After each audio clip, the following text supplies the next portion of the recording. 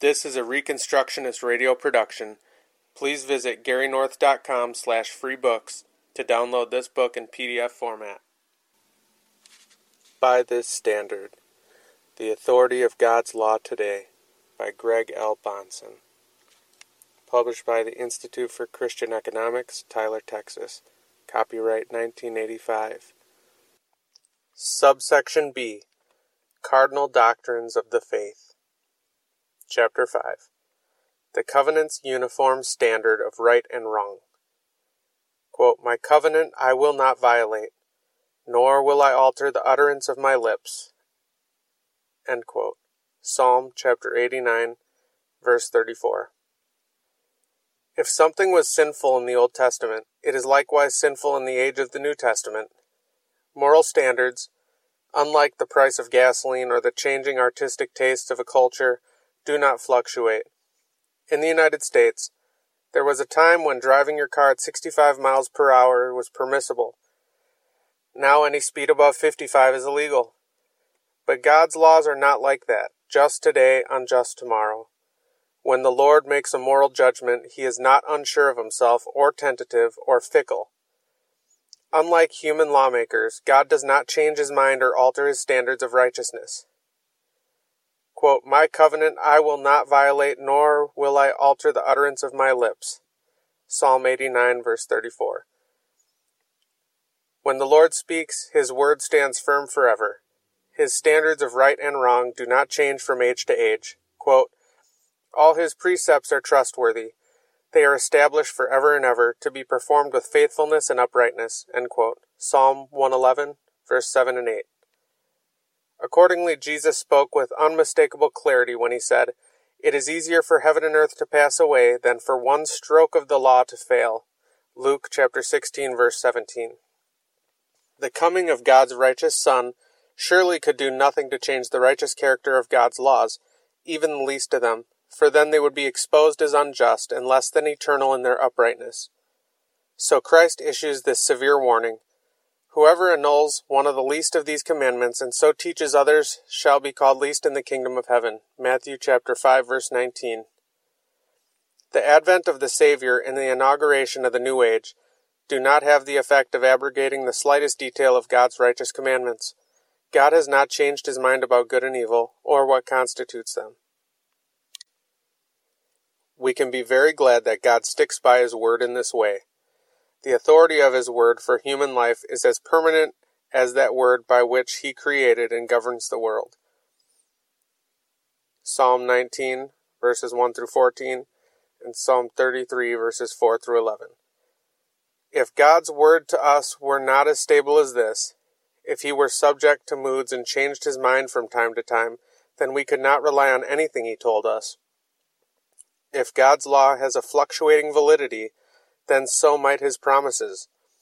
If we say that a commandment given by God in the Old Testament is no longer a standard of righteousness and justice for today, then we can equally anticipate that a promise of salvation given by God in the New Testament will in some future day no longer be a permanent guarantee of his favor toward us.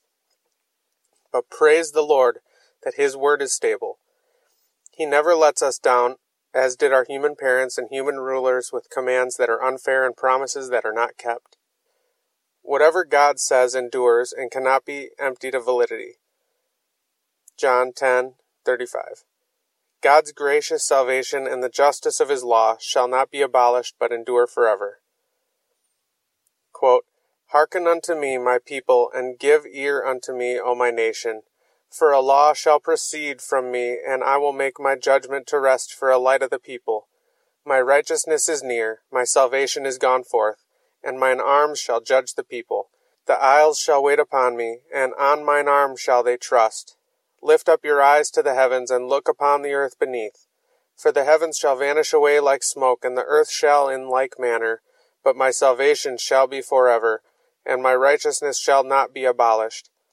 Hearken unto me, ye that know righteousness, the people in whose heart is my law. Fear ye not the reproach of men, neither be ye afraid of their revilings.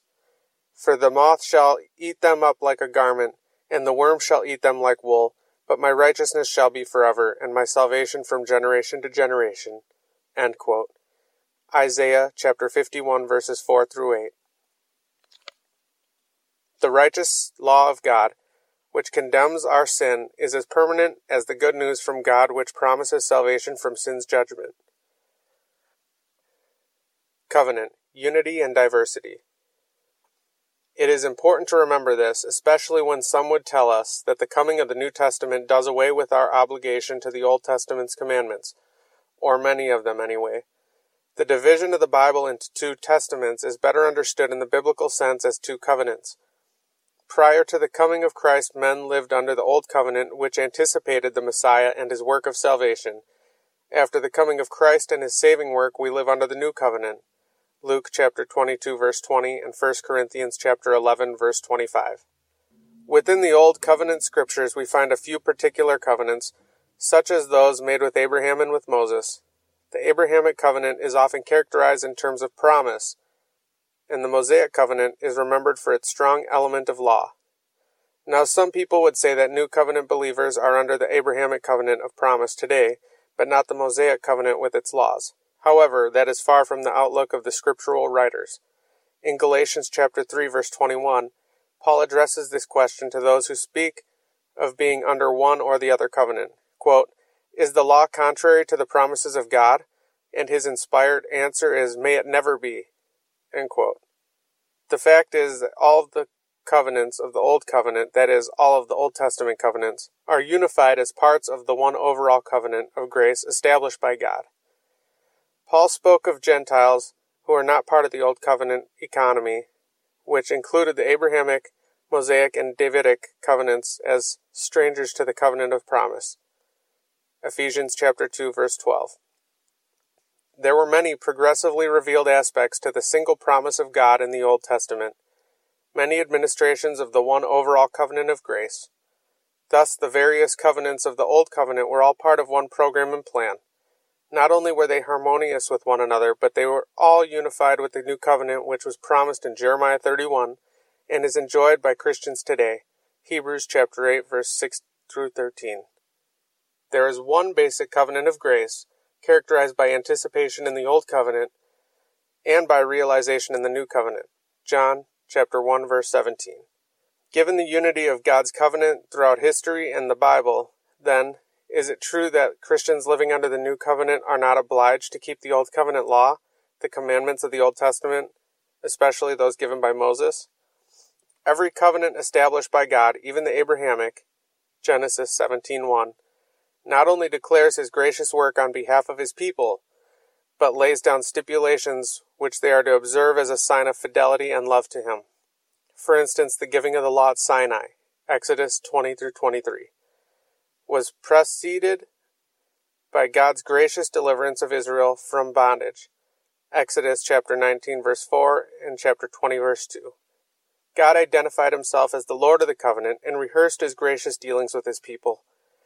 Deuteronomy chapters 1 through 4. And then with that foundation and background, he delivered his law. Deuteronomy chapter 5. The failure of the Mosaic generation can be called a failure in obedience. Hebrews chapter 6 verse 4. But this is identical with a failure of faith. Hebrews chapter 3 verse 9. The righteousness of the Mosaic law was always to be sought by faith, not works. Romans chapter 9 verse 31 and 32. We see illustrated here that even the Mosaic covenant characterized by law is a gracious covenant. The law which we read in the Old Testament is a provision of God's grace to us. Psalm 19 verse 29 and verses 62 through 64.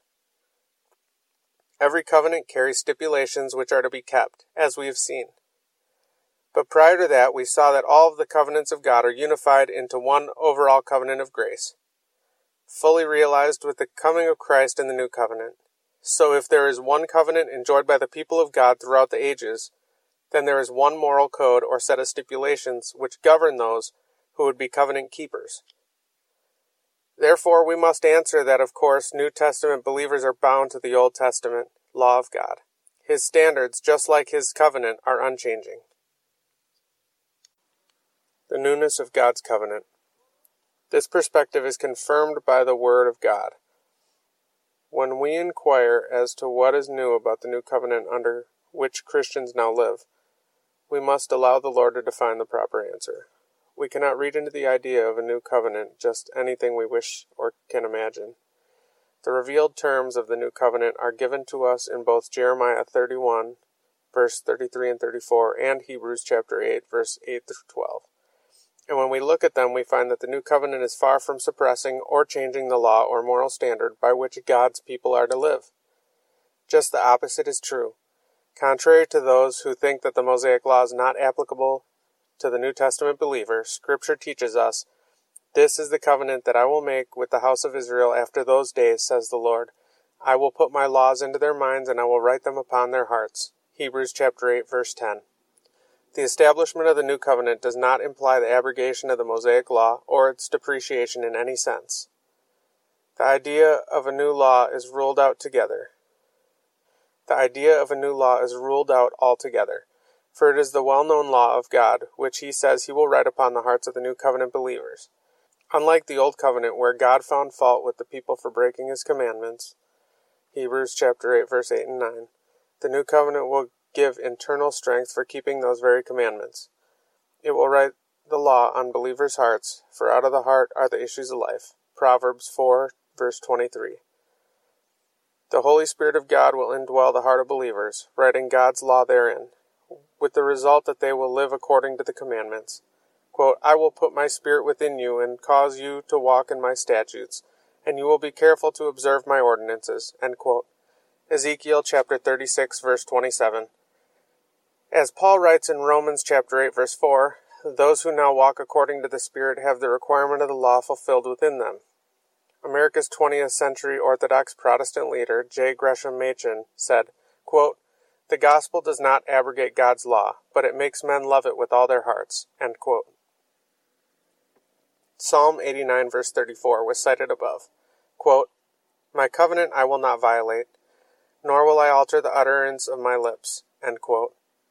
God's covenant law is one unchanging moral code through Old and New Testaments.